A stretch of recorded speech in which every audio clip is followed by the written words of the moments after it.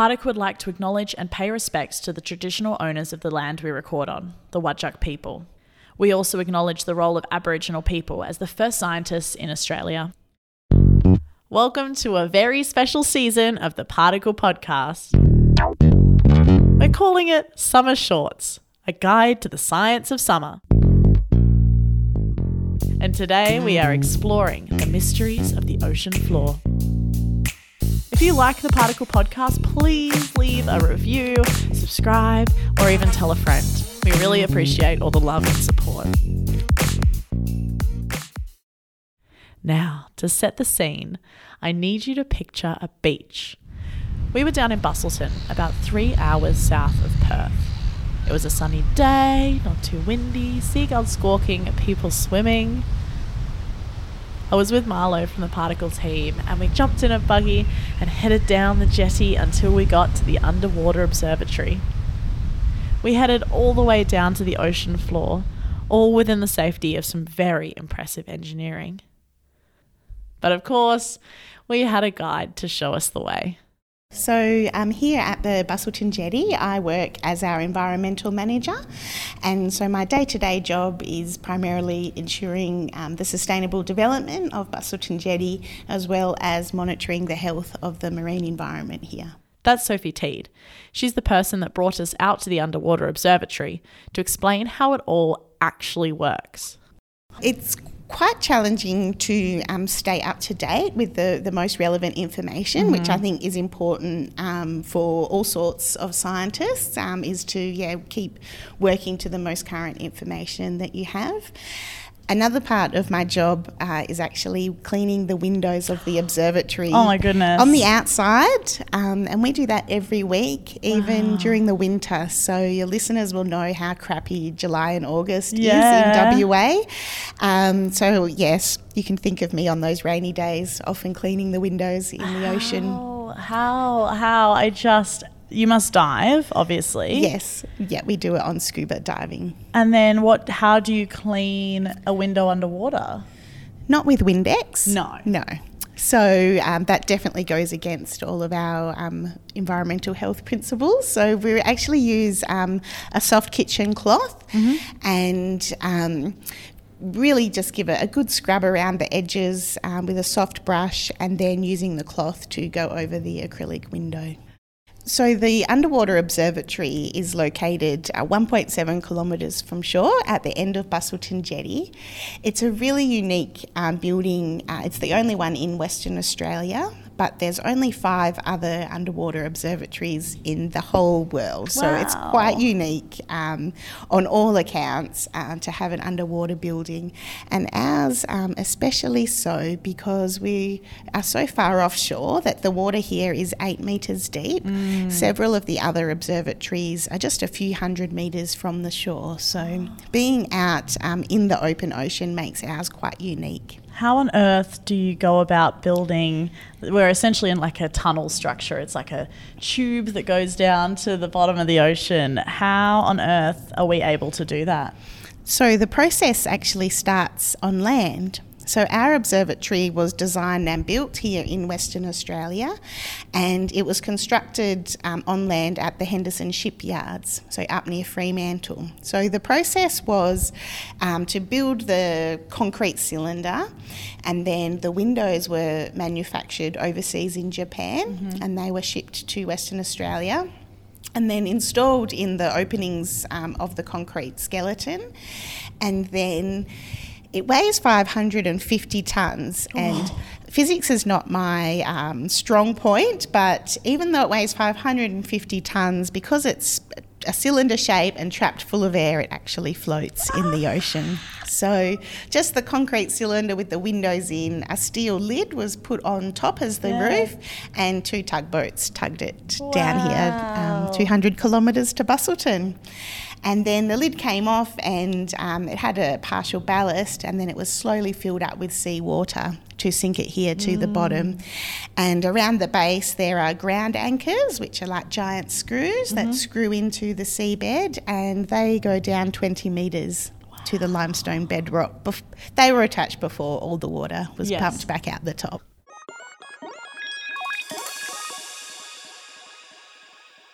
To paint a bit of a picture, Sophie and I were chatting whilst looking out the jetty window, so sometimes marine life would catch our attention. Looking outside, we can see some of the posts that hold up the jetty, and there's a whole bunch of beautiful rainbow coral with different colours and textures. This has formed some kind of, artificial reef. How are artificial reefs accepted into the ecosystem? Are they able to be used by all the animals right away? Does it take a really long time? How does it actually work? I think there's quite distinct stages in the formation of an artificial reef, and in our instance for Busselton Jetty, it's an accidental artificial reef. The jetty was primarily built for commercial shipping, and just over time the colonisation of the submerged structure by corals and sponges, and then bringing in other marine life such as fishes to the area, that colonisation process has created the artificial reef. Wow. So initially putting something bare into the marine environment, a new jetty pile, for example, or a concrete module, in the first days or weeks, there's a biofilm, so microscopic plants and bacteria that will settle onto the surface. And the types of bacteria and plants that initially settle on actually determine what the end community structure will look like. So you end up with different artificial reefs in different locations, and that's because of the availability of different propagules in the water column. So any additional habitat that we provide here, we could quite confidently say will eventually look like the jetty piles and the current existing environment. The use of artificial reefs today can be used for environmental remediation, in restoring an environment after perhaps fishing stocks had depleted resources in an area, but can also enhance areas that we know that they're less productive. You can enhance the productivity of an ecosystem by increasing the habitat there. Oh, he's rainbow. Yeah. There's a little black spotted wrasse. Oh. Yeah, but pink and yellow and black spotty. Why would a fish be those fun colours? Because it's pink and yellow, which is pretty great. Yes. Well, when we're looking out at the jetty piles, you said they're quite colourful. So there's just about every colour of the rainbow. There's blue and yellow, pink, green, there's purple and blue sponges. And so here the colourful fishes are what we would call our resident or reef fishes. So their entire home is around the jetty habitat. They will have a home base, and they might not swim more than a few hundred metres from where they live. So their coloration is their adaptation for their camouflage and their environment. Of course. The other fish coloration, if you like, that's quite fashionable here under the jetty is black and white stripes. And that is camouflage for out in the nearby seagrass meadows. So all of the long strappy leaves of the seagrass create, quite vertical shadows. So some fish will enter the under jetty habitat from the seagrass, and they're the stripy ones that we see around. With the coral that's growing right in front of us, why is it colourful as the starting point? Is that chance, or is there a reason? The coral itself, the coral polyps are actually white, and so these look like little fluffy stars growing out in finger structures from the jetty piles. So these are soft corals, and all soft corals have 8 tentacles. So you can actually see they're all out and blooming this afternoon, that all of those little polyps have 8 tentacles.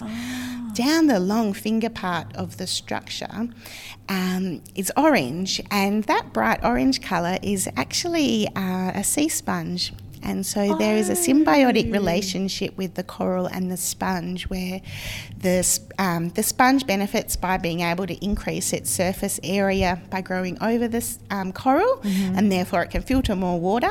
And it also benefits the coral by giving that finger structure a bit more rigidity to stop it being so fragile. Wow, so like giving each other a home. Yeah. Oh, how sweet. Out the window earlier, we saw just a huge school of fish, so many fish. And this is a bit of a strange question, but look, some of these questions are going to be a little bit strange. Do fish of different species ever hang out with each other and make friends? Yes.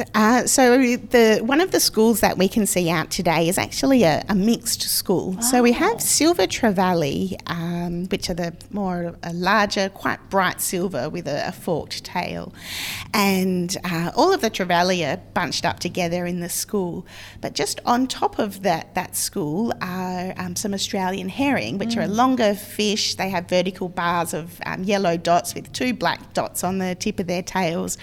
But they are all schooling together, but not mishmash. They're still in their species group in that school. One of the reasons that particularly schooling fish will do this is because of a kind of a herd mentality and safety in numbers.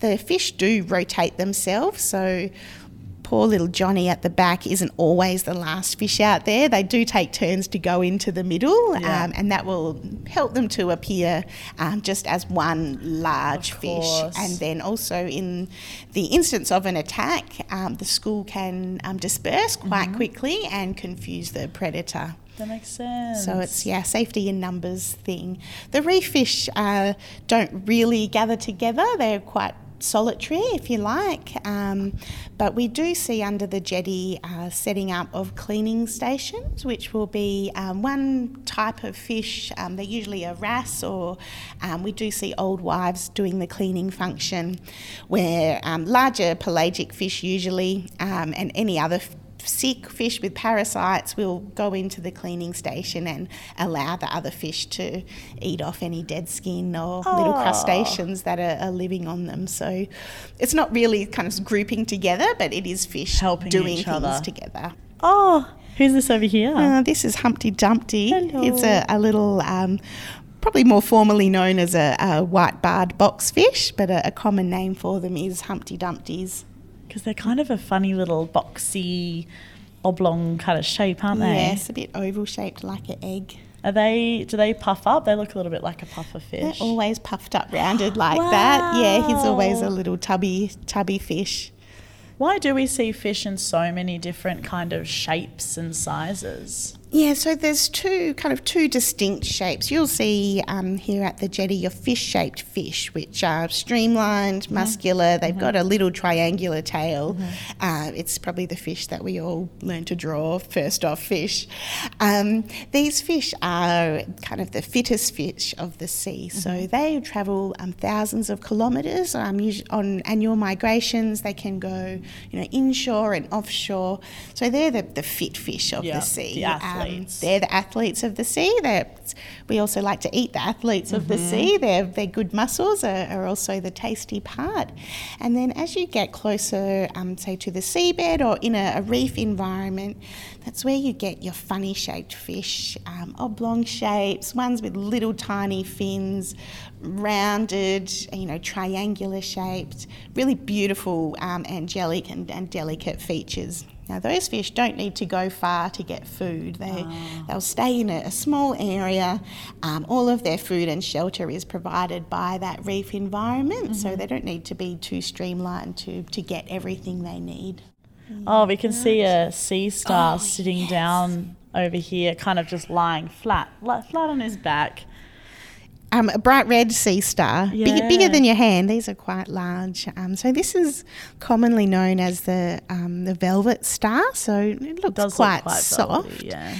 And this particular genus of sea stars is called Patricia, and this is Vernickia. And I think you know what I'm going to say. So there's a pretty famous sea star on SpongeBob SquarePants. Yes, Patrick. And he's called Patrick. Oh, my goodness. And I just feel so certain that they've got the name from Patrick, from the Latin name of this group of stars. And these are, you might have seen getting around on the internet, things about starfish bums. The starfish bums, they're really like squishy. That's these kind of starfish. Okay. And it's totally Patrick.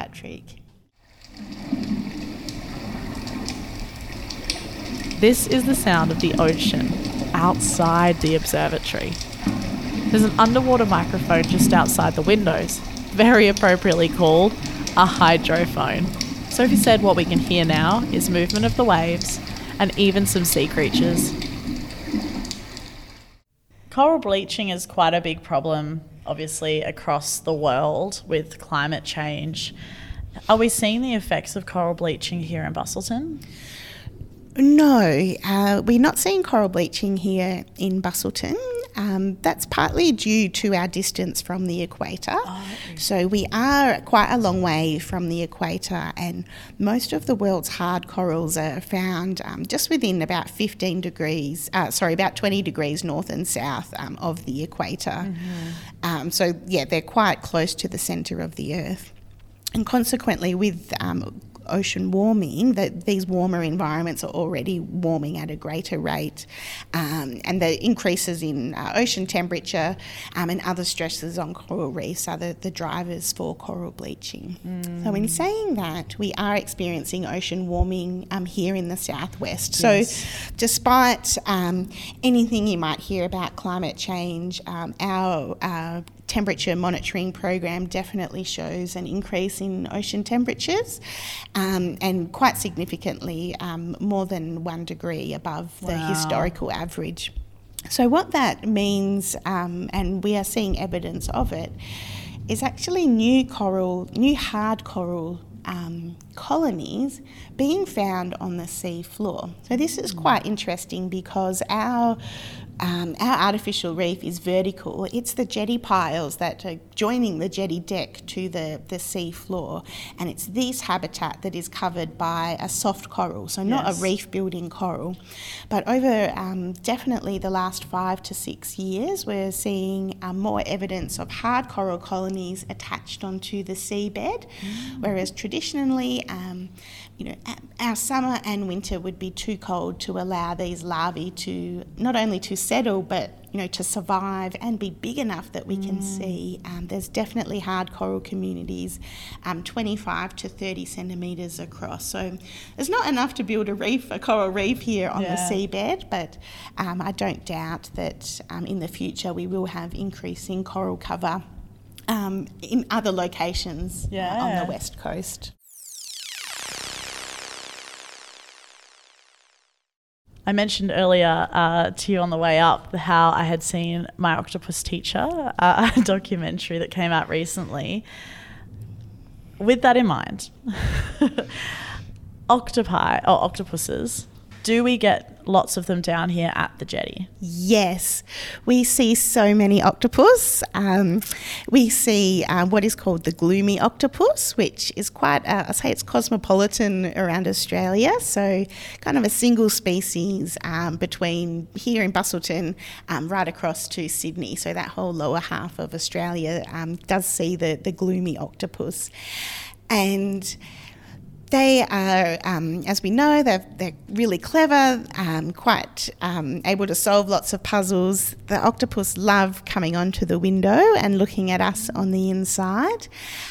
Quite numerous around the observatory in their little dens. So you do have your octopus garden out the front, which is often decorated with empty barnacle shells and mussel shells, which are their favourite foods.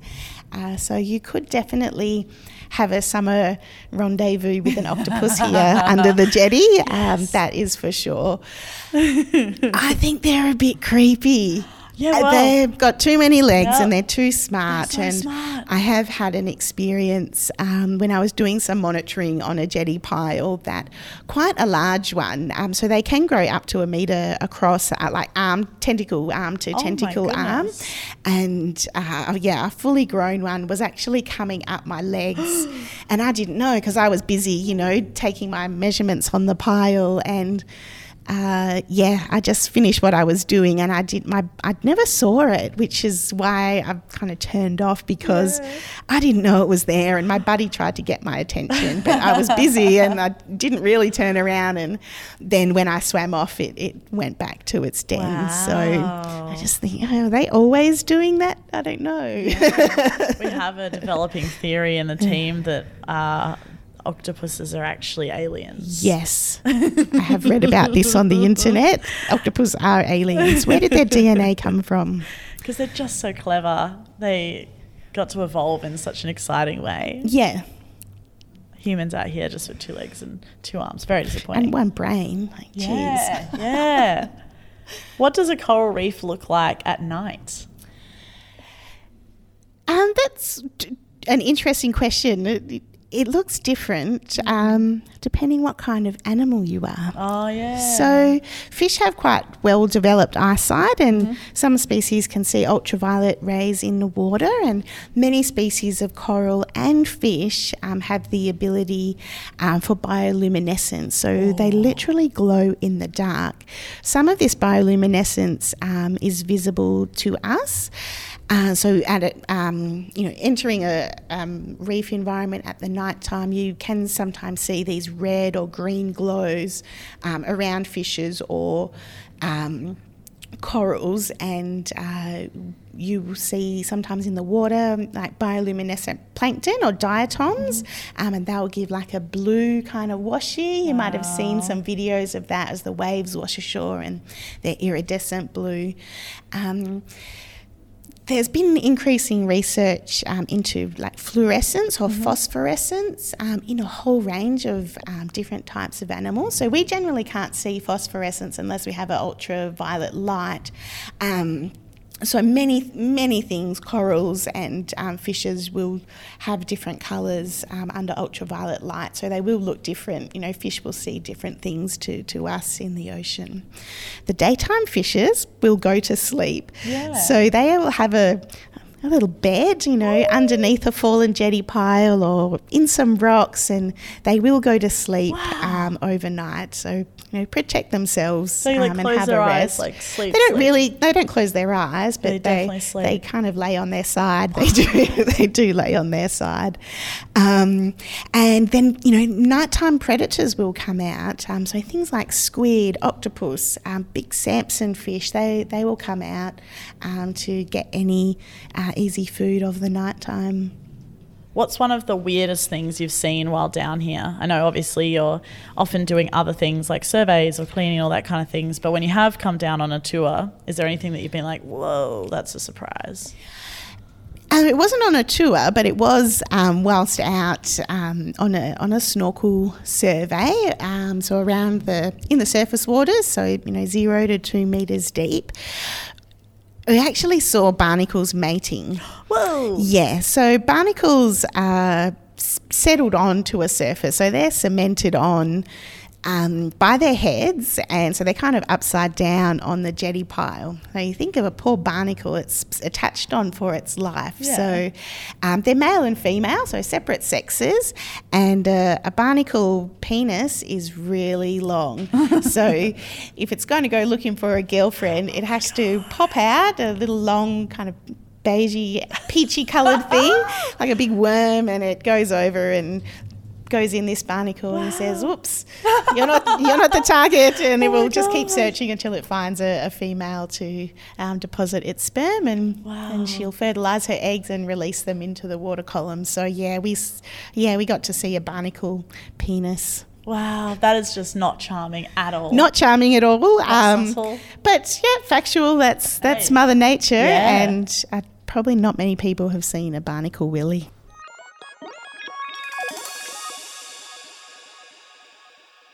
Are artificial reefs kind of being used more in the world for restoration, or are they still quite, you know, not known about? It is becoming quite fashionable, and I think particularly in Western Australia, most major regional towns now either have or do have coming in the next few years some type of artificial reef. Unfortunately, these reefs are being targeted purely for recreational fishing as opposed to environmental restoration or increasing productivity of a particular region. They're really being sold as a tool and as a resource for recreational fishing, and I think that if we're talking about management of our marine environments, then we could put a lot more. There is monitoring that does happen, and it's of a fantastic standard. But I think we can sell them a bit better for the benefits that they do provide to environment and the ecosystem services that they provide to marine life. Of course. Where do fish go in a big storm?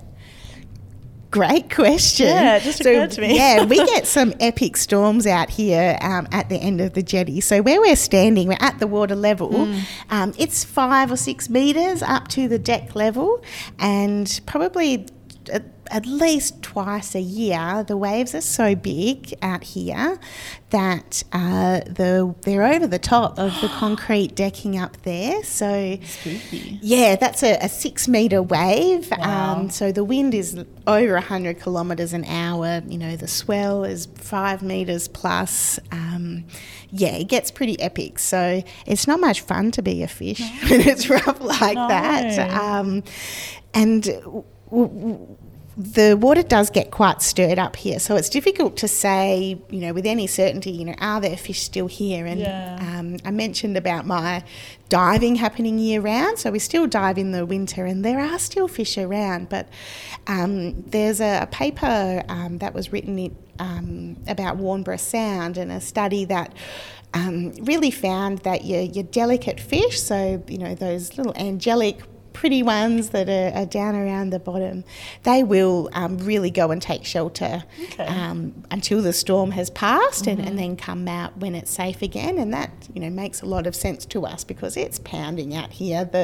Those fish would either they'd get washed away, or they'd get washed onto some of that hard structure and probably be quite badly injured. So the robust fish will stay around, but those delicate ones will hide somewhere and ride out the storm.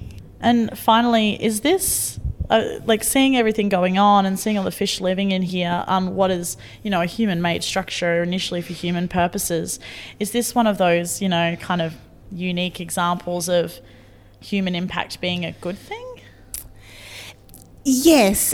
So the jetty wasn't built to be an artificial reef. It was built as a port.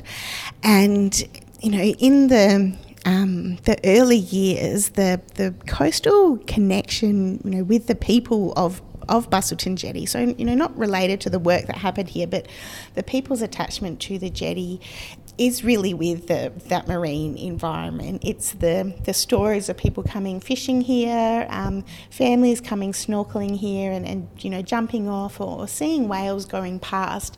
And all of those things are a function of the smaller corals and sponges that create that reef system down at the habitat level.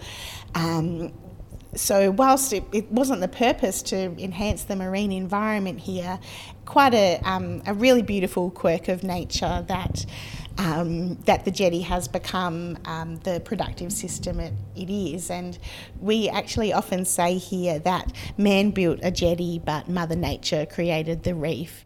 I hope that people visiting the observatory